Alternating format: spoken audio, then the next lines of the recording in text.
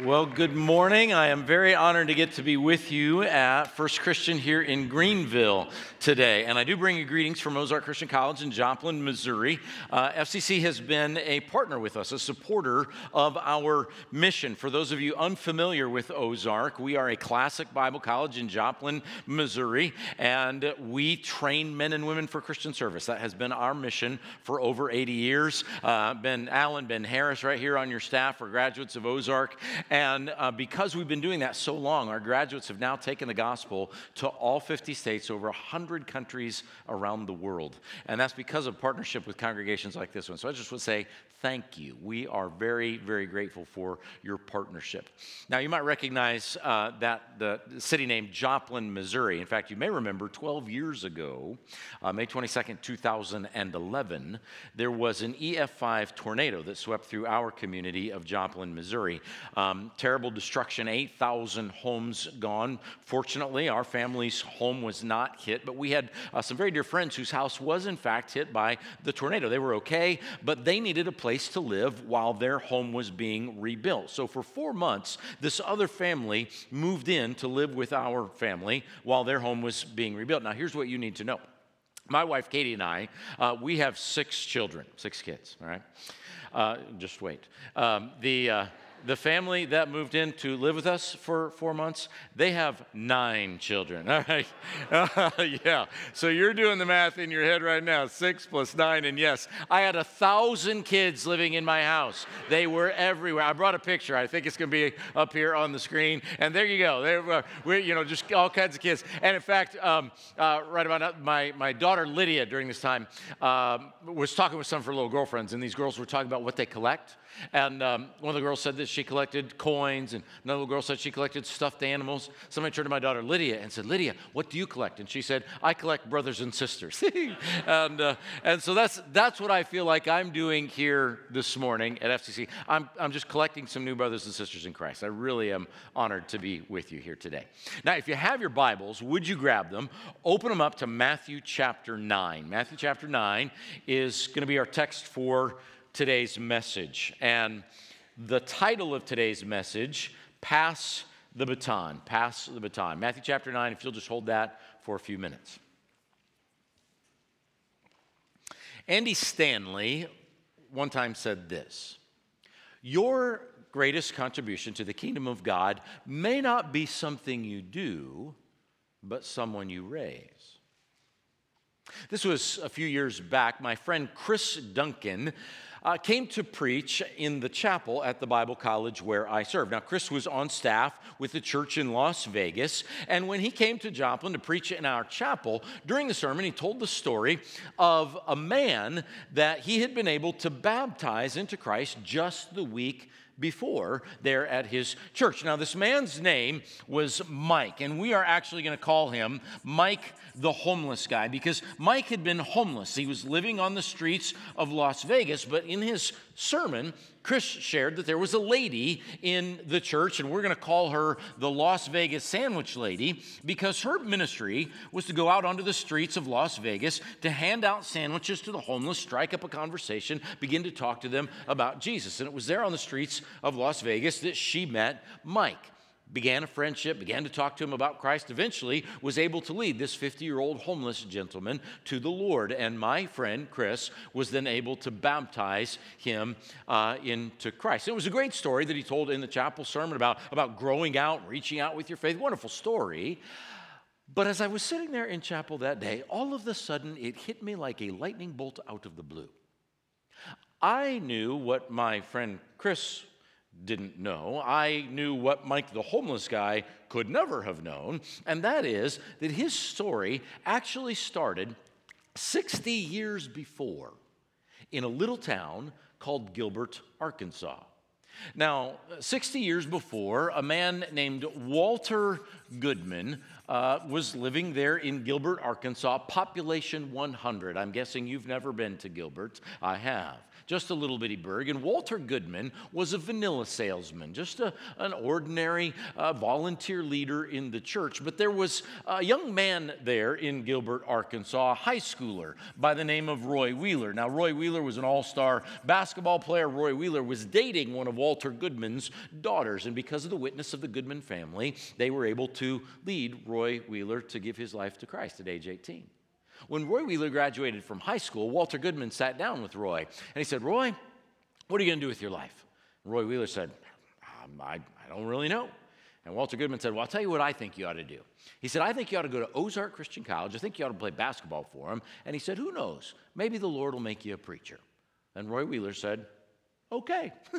And so, in the fall of 1950, with a little bit of financial assistance from Walter Goodman, Roy Wheeler enrolled as a freshman at Ozark Christian College in 1950. Now, he'd only been there just a couple of months as a student. It was still his first semester of his freshman year when Roy Wheeler walked into the president's office, President Edwin Strong. And Roy Wheeler said, "President Strong," he said, "I want you to help me get a preaching ministry, a little weekend ministry, a little church I can preach at on the weekends." And President Strong said, "Oh, Roy, I'm glad to hear you want to preach, but," he said, "to be honest, I'm not really sure that you're ready for that. I mean, you've only been here a couple months, still just a freshman." He said, "Besides, I've been watching you these last couple months." He said, "It seems to me that all you're really interested in is basketball and girls." And Roy Wheeler said, "Oh, no, sir, you're wrong." He said, "I'm interested in girls and then basketball." and President Strong laughed, and he took Roy Wheeler under his wing and began to mentor him and began to invest in him and teach him. And eventually he did help Roy Wheeler get a little church to begin to preach at on the weekends. And he said, "President Strong, what do I preach now that I've got? What do I preach?" He said, "Just preach the Bible." He said, and you tell them that Jesus loves all kinds of people. That'll help them grow out."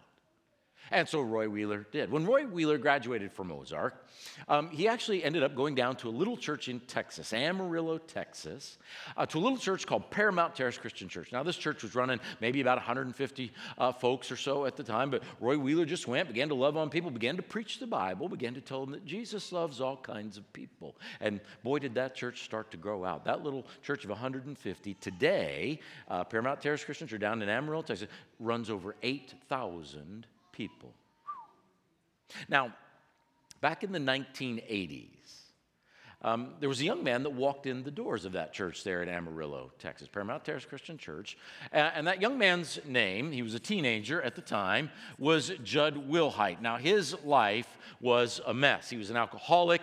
He was addicted to drugs. His life had fallen apart. That's why he walked in the doors of this church. He had hit rock bottom. And when he walked in the doors of Paramount Terrace Christian Church, they'd heard a lot of sermons on how Jesus loves all kinds of people. He was met by some folks that just welcomed him with open arms. And they began to answer his questions and just love on him and help him begin to pick up the pieces of his life. In fact, Roy Wheeler took Judd under his wing and began to mentor him and invest in him. And eventually he said, "You know, Judd, I think you ought to be a preacher someday."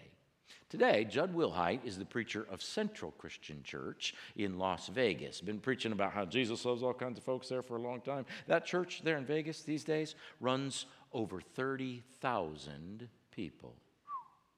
Now, I've known Judd for a long time. Judd told me a story one time about a young man in his congregation there in Las Vegas named Cody. We're actually going to call him Cody the fisherman because his vocation, his actual job, he was a professional fisherman. That's how he made his living until Cody got caught up in the throes of a drug addiction. He got addicted to meth. Cody ended up selling his fishing boat, ended up selling his house to pay for drugs. Cody ended up homeless himself on the streets of Las Vegas. In fact, he ended up at one point living in a field across the street from Central Christian Church there in Las Vegas.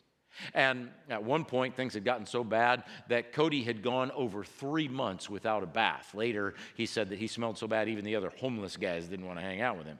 And he said that he had heard that church across the street, Central Christian Church, would give a hot meal and a hot shower to anybody that walked in. And Cody didn't want anything to do with God, but he knew that he needed a shower. And so one Sunday morning, Cody walked in the doors of Central Christian Church there in Las Vegas. Now, when he did, he was met in the lobby by a lady named Michelle, and we're just going to call her Michelle the soccer mom because Michelle wasn't on staff there at the church. She was just an ordinary soccer mom, a volunteer greeter in the church lobby that day.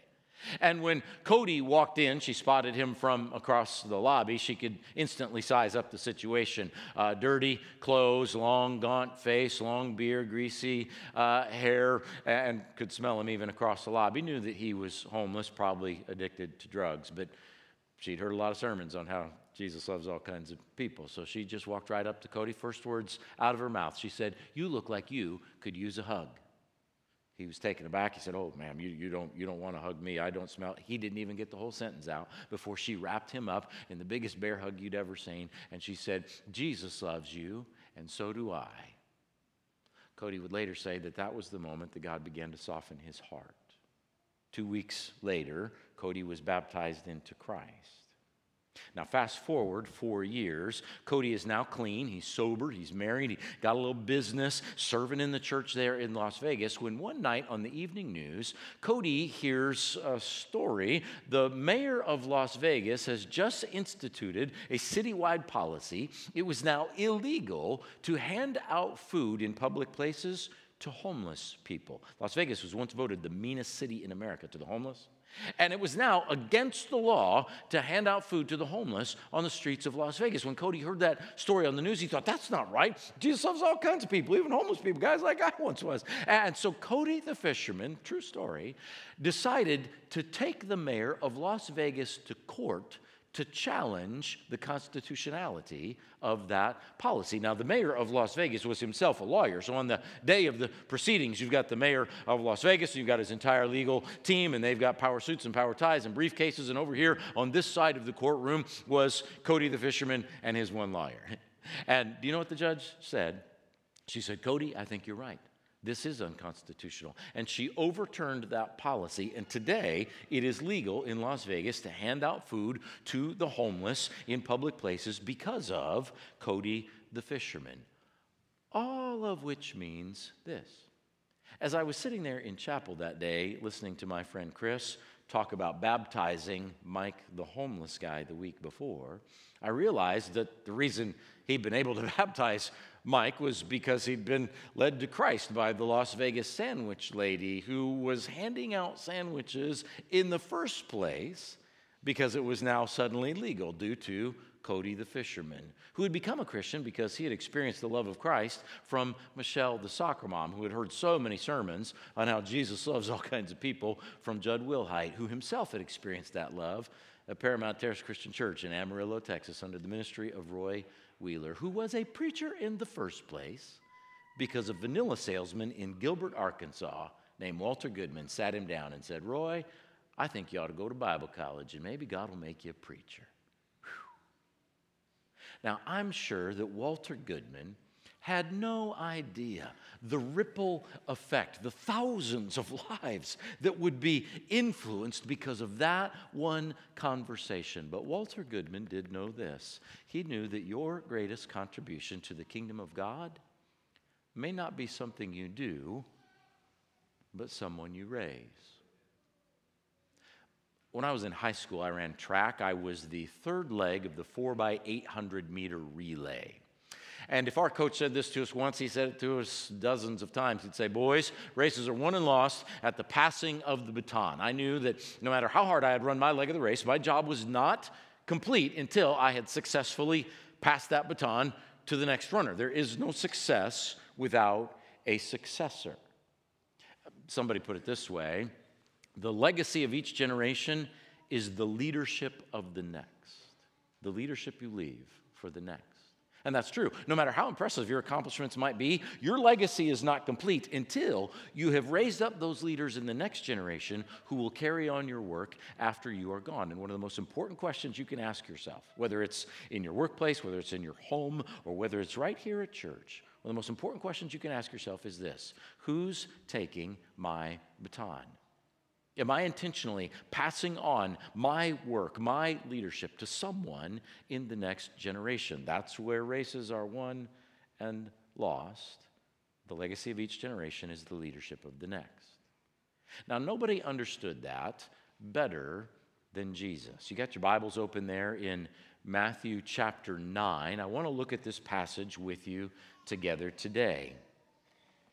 Throughout Scripture, we see the baton being passed. Moses passes it to Joshua, Elijah to Elisha, Paul to Timothy. And in our text today, we're going to see Jesus begin to pass the baton to the 12 disciples. This text, we're going to start in Matthew 9, verse 35. We're going to read down through chapter 10, verse 4. This is the calling of the 12 disciples. Let's read it together. Jesus went through all the towns and villages, teaching in their synagogues, preaching the good news of the kingdom, healing every disease and sickness. When he saw the crowds, he had compassion on them because they were harassed and helpless like sheep without a shepherd. And then he said to his disciples, "The harvest is plentiful, but the workers are few. Ask the Lord of the harvest, therefore, to send out workers into his harvest field." And he called his 12 disciples to him and gave them authority to drive out evil spirits and to heal every disease and sickness. And these are the names of the 12 apostles. First, Simon, who is called Peter, and his brother Andrew. James, son of Zebedee, and his brother John. Philip and Bartholomew. Thomas and Matthew the tax collector. James, son of Alphaeus, and Thaddeus. And Simon the Zealot, and Judas Iscariot, who betrayed him. Now let's stop right there. You know this story. Jesus has been traveling around village to village. He's been preaching. He's been casting out demons. He's been healing the sick. Most powerful ministry that the world has ever seen. But Jesus knows two things. First thing he knows, he's not going to be around very long. Jesus knows he only has 3 years before his crucifixion, before his resurrection, his ascension back to heaven. And he knows that if his ministry is going to carry on, he's going to have to raise up those in the next generation who will continue to do his work. He's going to need to pass that baton. Now, these 12 apostles that he calls to himself, scholars tell us were probably between the ages of 18 and 25. So these are college-age guys. And Jesus is forming a little Bible college. These 12 young future preachers that he's going to train and mold and mentor and invest in because he knows he's not going to be around very long. The second thing Jesus knows is that 12 will not be enough. He looks out at this huge crowd and he says, "The harvest is plentiful, but the workers are few." And so he turns to his disciples and he says, "Guys, I'm handing you the baton, but you're going to have to hand the baton to those in the next generation. Ask God to raise up those next generation workers for the harvest field. Guys, you have to raise up leaders too. Let the relay continue. Let the chain remain unbroken. The legacy of your generation will be the leadership you leave to the next." Now, First Christian Church of Greenville, here's what I came to you this morning to say in a sentence. God is calling us as a church to raise up the next generation of vocational kingdom leaders. That's what I came to say. God is calling us as a church to raise up young men and women who will give their vocational lives, their working lives, to kingdom work, to reaching the lost, to preaching the word, to leading the church. We are called to pass that baton of kingdom leadership. Now, that is what I am giving my life to. I am a preacher, but for the last 27 years, I've also been a teacher of preachers there at the Bible College, and I still get to teach that preaching class every semester. And I am literally giving myself to this work for one a very simple but very deep conviction that I have, and it's this: preaching really matters. Now, you know as well as I do that sentence to a lot of people out there in the world would sound pretty silly. Can I get an amen? Preaching really matters. Preaching doesn't make any real difference in the real world. And that would sound so silly. I mean, you've heard the jokes about preaching. I've heard the jokes about preaching. I will tell you a joke about preaching. Preacher, elder, deacon, out in the woods, deer hunting, up in the deer stand, huge buck crosses the clearing. Preacher, elder raise their rifles at the exact same time, fire simultaneously, buck goes down, but they don't know which one of them shot the deer. Deacon says, "Wait right here, brothers," and he hops down out of the deer stand. He says, I'll go check it out. I'll tell you who shot the deer. Runs over there across the clearing, bends over, checks out this buck, hollers back. He says, "It's the preacher's buck. The preacher shot the deer." The elder says, "Well, how can you tell? How do you know?" Deacon said, well, I could see right here. The bullet went in one ear and right out the other. And that's what people think about preaching, and you know that I'm right. It's a joke. It's a punchline. In one ear and out the other. Preaching doesn't make any real difference in the real world. Preaching really matters. But you know that the Bible paints a completely different picture. In 1 Corinthians chapter 1, verse 21, Paul says this, that God, in his wisdom, has chosen the foolishness of preaching to save those who believe. Did you catch that? God chose the foolishness of preaching to save the world. I tell my preaching students that when they stand up on a Sunday morning and they take this book in front of God's people and they open up the Word of God, this book has the power, literally, to transform lives. Can I tell you what I'm reminded of this the most? It's when I'm preaching a bad sermon. Now, I know this never happens for Tyson, but I'm just telling you that for me, sometimes when I get up on a Sunday morning, I start preaching and I can tell pretty quick, hey, it's not working today. I am not connecting. This one is just not communicating. I had a friend, when we were in Bible college together, he went out one Sunday morning to go preach at this little bitty country church, and he said the sermon that morning was just a bad sermon. I mean, it was a belly flop of a sermon. He knew it was bad. The church people knew it was bad, but church people are super nice, right? And so afterwards, he's in the lobby, shaking everybody's hands as they're leaving, and they're all saying, oh, nice job, nice sermon, nice job. One lady said, nice try.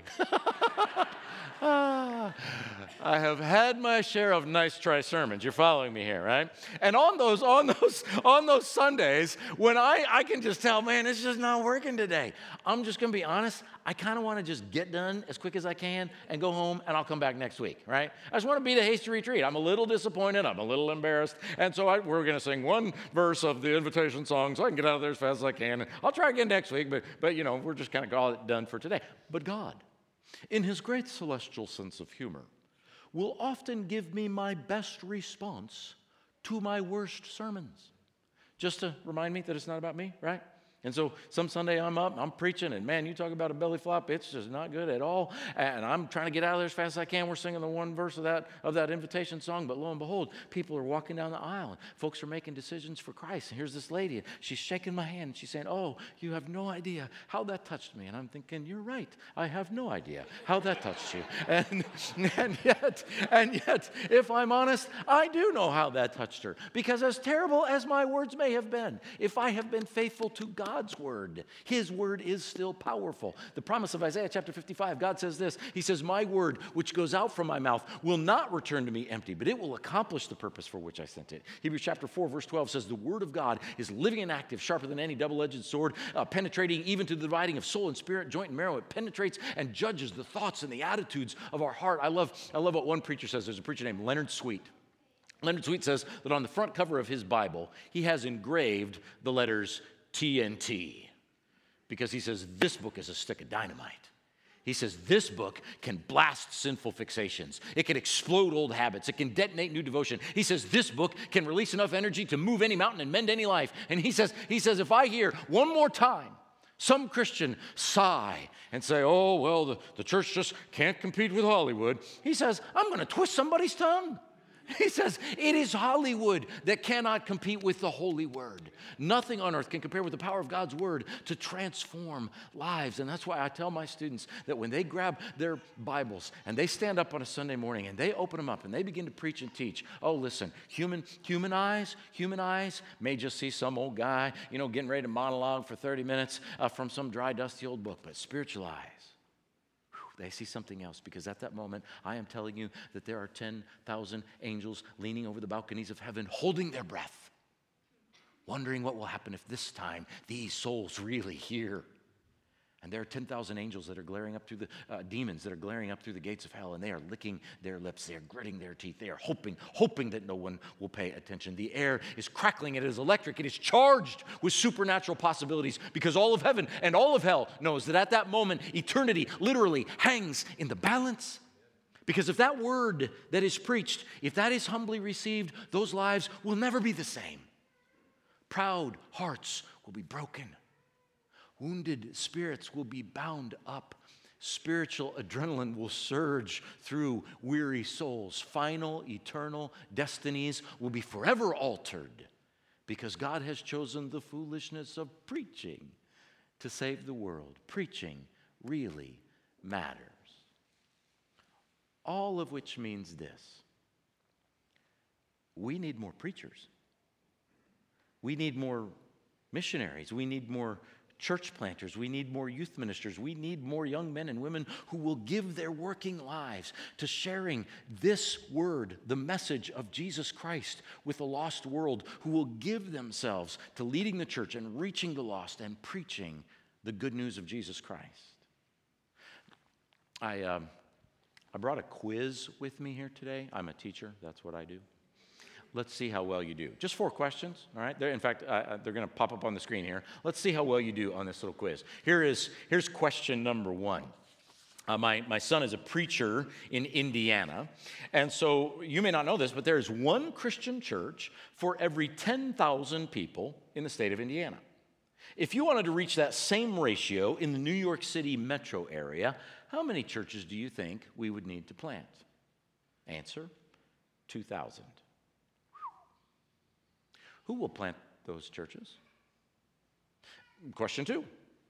There are about 6,500 languages in the world.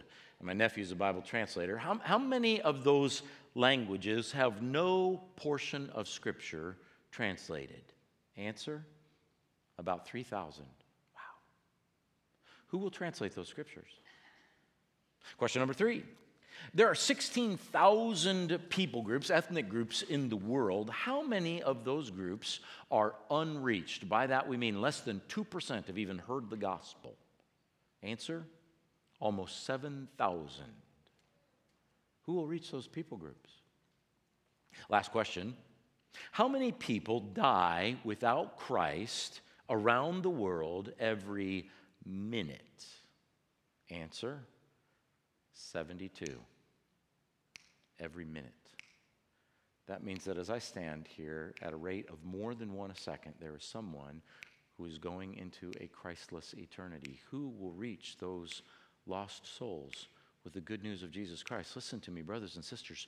The harvest is still plentiful, and the workers are still few. And we as the church are called to raise up the next generation of vocational kingdom leaders. So could I spend the last few minutes talking about how you could do that as a congregation? This is one of the ways that you grow young. And I want to give you 3 just practical suggestions. I'm going to frame them up as questions. Here's the first question. Will you say something? Will you say something? I don't know if you noticed this in our text, but in our passage, Jesus didn't just wait around and quietly hope that some young men would sign up for ministry and follow in his footsteps. No, it says that Jesus actually called them. He summoned them. He verbally gave them an invitation to follow in his footsteps. He said something to them. He spoke to them. When you see a young person who you think might have ministry potential, kingdom leadership potential, would you say something? Would you just plant a little seed thought in their head? Hey, you know what you'd be good at? I wonder if you've ever thought about. And I hope you keep your eyes open. These young people might be the A-plus kids in the youth group, because you know what? God's mission in the world deserves the cream of the crop, the best and the brightest. But it might not be the A-plus kid in the youth group. I'm reminded of a time when President George W. Bush, when he was serving as president, President Bush, in his tenure in office, went to go speak at his alma mater, Yale University. He was speaking at their graduation ceremony, and there at the commencement, President Bush stood up and he said, to all of you A students today who are graduating with honors, I say congratulations. And to all of you C students graduating today, I say you too could be president of the United States. And you know what? It might not be the A-plus kid in the youth group. It might be that C-minus kid in the youth group that actually has kingdom leadership potential. It might be that squirrely kid that will not absolutely sit still in class. But you know what? That kid might have absolute kingdom energy that you need to unleash. When you see something, will you say something? D.P. Schaefer was still preaching every single Sunday at the age of 80. First Christian Church of Connetville, Pennsylvania. One Sunday, Youth Sunday, had lots of kids involved in the service. There was a little first grade boy that got up there in Connetville and during the service quoted from memory a large portion of John chapter 14 that he had memorized. Afterwards, D.P. Schaefer went up to that boy, a little boy, and kind of tousled his hair, and he said, "Young man," he said, "that was great." He said, "You'd be a good preacher someday." That little boy never forgot those words. That little boy's name was Bob Russell. Bob Russell went on to be the preacher of Southeast Christian Church, Louisville, Kentucky for 40 years, helped that church grow from 120 to 20,000 people. And D.P. Schaefer knew that your greatest contribution to the kingdom of God might not be something you do, but someone you raise. Will you say something? Here's suggestion 2, question 2. Will you pay something? Will you pay something? I want you to look at our text here because in our passage, Jesus calls these 12 disciples and then he sends them out to go preach, and listen to what he tells them as he does.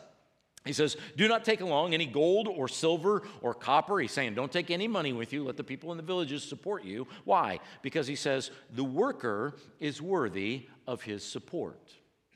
Now, I'm a Bible college president, which means you were expecting me to talk about money, right?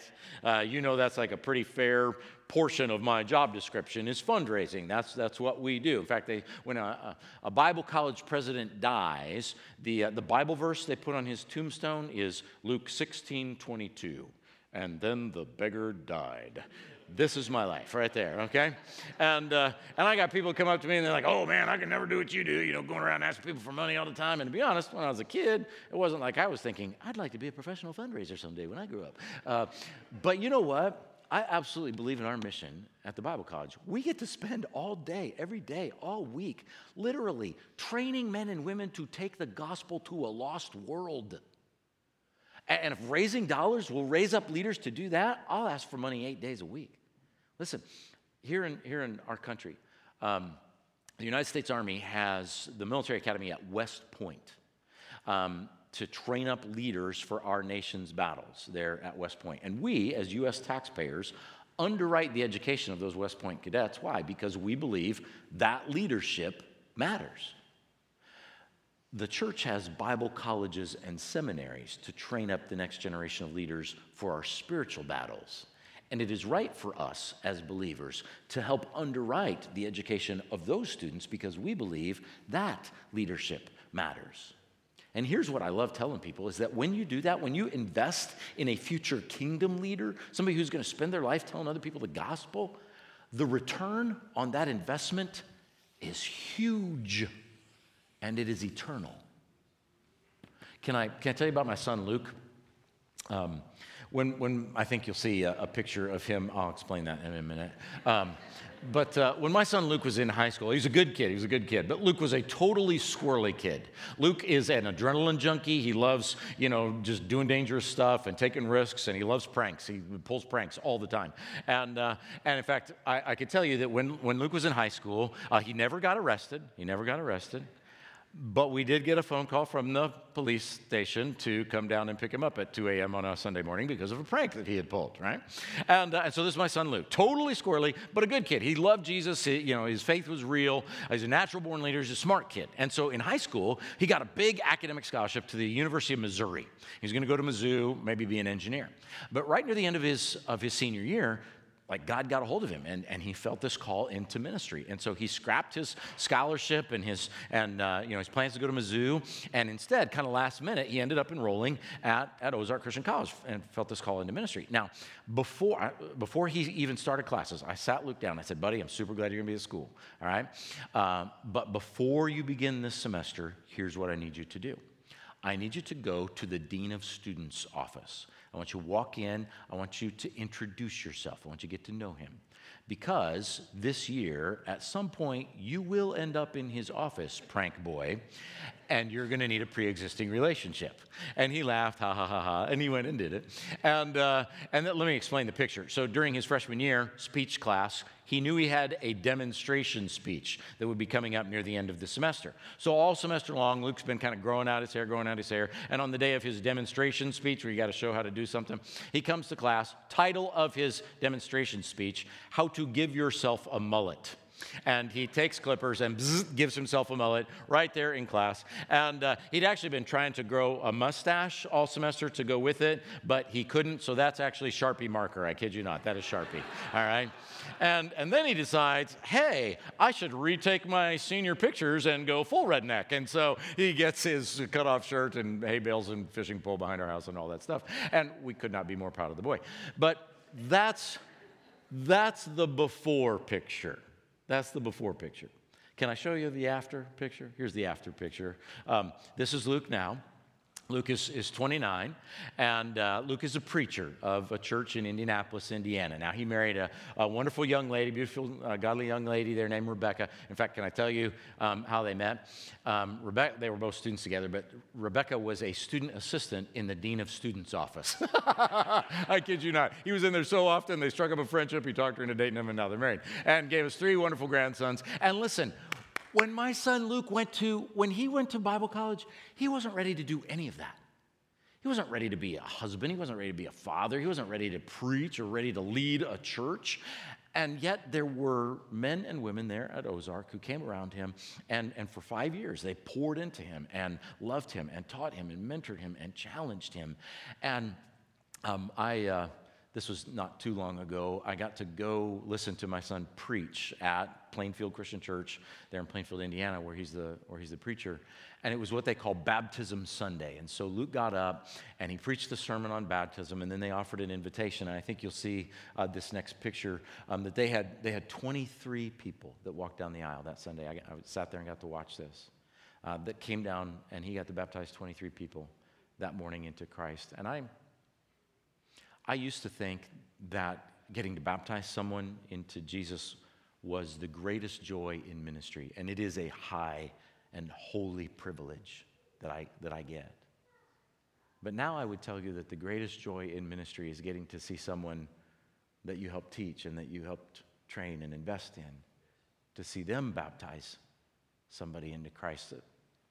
The way somebody put it, they said, "My fruit now grows on other people's trees." And what I want to tell you is that as one of our supporting churches, as somebody who is a part of the ministry and mission of Ozark Christian College, that's your fruit. Those 23 baptisms, that's your fruit that's growing on my own son's tree.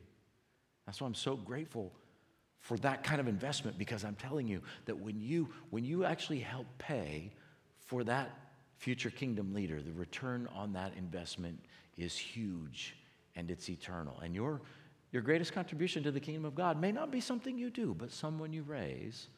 So will you pay something? Last question, I'll be done. Will you pray something? Will you pray something? That's literally what Jesus tells us to do in this passage, Matthew chapter 9, verse 38. Jesus says, "Harvest is plentiful, workers are few." What does he say? "Ask the Lord of the harvest, therefore, to send out workers into his harvest field." Is that a prayer that you pray? Do you regularly pray that God would raise up more workers for the harvest field? When you leave this morning, there's a table out there, and on the table, you're going to see that there's a basket with these little keychain tags in there. And we'd love for you to take one. On one side, it says Ozark Christian College, but on the other side, it just has Matthew 9:38. Pray for more harvest workers. And would you just take one of those, and would you use that as a prayer reminder? Put that somewhere where you'll see it. Maybe it's on your keychain. Maybe it's on your mirror as you get ready in the morning, or by the chair where you sit at night. Wherever it is, would you use that as a prayer reminder to pray that God would raise up kingdom workers from this very church? I'll tell you one more story, and I'll be done. Can I just share my personal testimony? I grew up knowing I was supposed to be a preacher. When I was in 7th grade, every Sunday the ritual was the same. My hometown preacher, we called him Brother Bill. Every Sunday, Brother Bill would get up, he would preach, and then he'd go stand in the lobby and he'd shake everybody's hands as they were leaving church. And when I was in 7th grade, the ritual was the same every Sunday. Brother Bill would ask me the same 2 questions each week. This was his liturgy with me. I'd go out the door, and Brother Bill would grab my hand every Sunday, and these were the 2 questions he'd ask me. He'd say, "Matt, what are you going to be when you grow up?" And I'd say, "A preacher," because puberty's a killer, man. And he'd say, where are you going to go to college? And I'd say, Ozark Christian College. And he'd say, that's my boy. And he'd slap me on the back and he'd send me out the door every week like that. And I just grew up knowing I was supposed to be a preacher. But when I got into high school, I pulled a Jonah.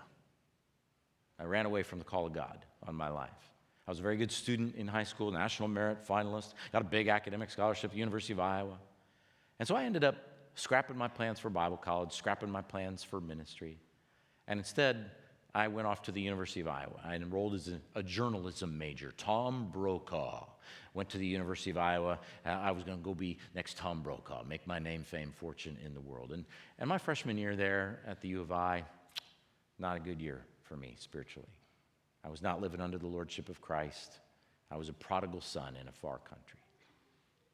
But after my freshman year there at the U of I, the following summer, the summer job that I had was actually working at the Christian camp that I had grown up in. I liked working outdoors, and so I was going to cut the grass, and I was going to chop the wood for the campfire every night, and I liked working outdoors, and so I was glad to be at that camp. And of course, every night at this Christian camp, they would have chapel for the kids.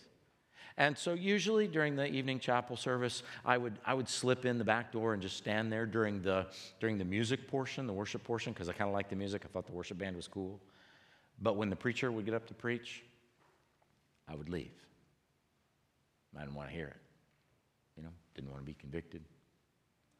But during the 9th grade week of camp, the preacher that week was this little guy named Bob Martin. Now, Bob Martin was 5'3", maybe 5'4" on a good day, but just this little bitty guy, and not what you'd think of as a dynamic, youth speaker, never going to stand on stage at CIY and talk to 1,000 kids. And yet during that 9th grade week of camp, when Bob Martin would get up to preach, I'd be standing at the back, and for whatever reason, I couldn't leave. His words just reached out and grabbed a hold of me, and all week long, the Holy Spirit just began to do this blitz on my heart. And I don't know if you've ever been to a week of church camp, but if you have, you know how it goes. That the last night of church camp is always this super emotional night, right? The preacher gets up and he preaches this convicting sermon. He calls people down the aisle, to make decisions, and they play the music, and always, it's just this emotional night. There's always this big crowd of junior high girls that come down at the invitation time, and they're crying, and they're going to rededicate their life to Jesus for the 17th time. You know that I'm right about that. And this 9th grade week of camp was absolutely no different. Bob Martin got up, preached a great sermon, convicting sermon that night. And during the invitation time, this whole herd of crying 9th grade girls came down the aisle, and standing right there in the middle of them was one college freshman guy. And I had to stand up in front of that camp and just repent and say I'd been running away from the Lord. It was time for me to get right. And I knew that for me, that meant going to Bible college and being a preacher. Now, what I did not know at the time, I found this out later, was that Bob Martin knew my story. He knew that I was a Jonah. Because what I did not know at the time, I found this out later, my hometown preacher, Brother Bill, was Bob Martin's brother-in-law. And he had ratted me out, man. He told on me. And what I did not know at the time, I found this out later, was that Bob Martin had fasted that entire week. And he had prayed every single day for me by name. And I'm convinced the reason I'm standing up here today is because Bob Martin prayed me back into the kingdom and prayed me right into ministry. Now, who is it that needs you to pray them into ministry? Will you say something? Will you pay something? But will you pray something? Because your greatest contribution to the kingdom of God may not be something you do, but someone you raise. Pass the baton. Let's pray. Father God, we thank you for those who spoke the gospel to us. And we pray that you would use us to raise up those who would speak the gospel to the next generation. I pray that from this very church, you would send out a tidal wave of workers into your harvest field. And we pray this for your glory and for the world's good. And we pray it in Jesus' name. Amen.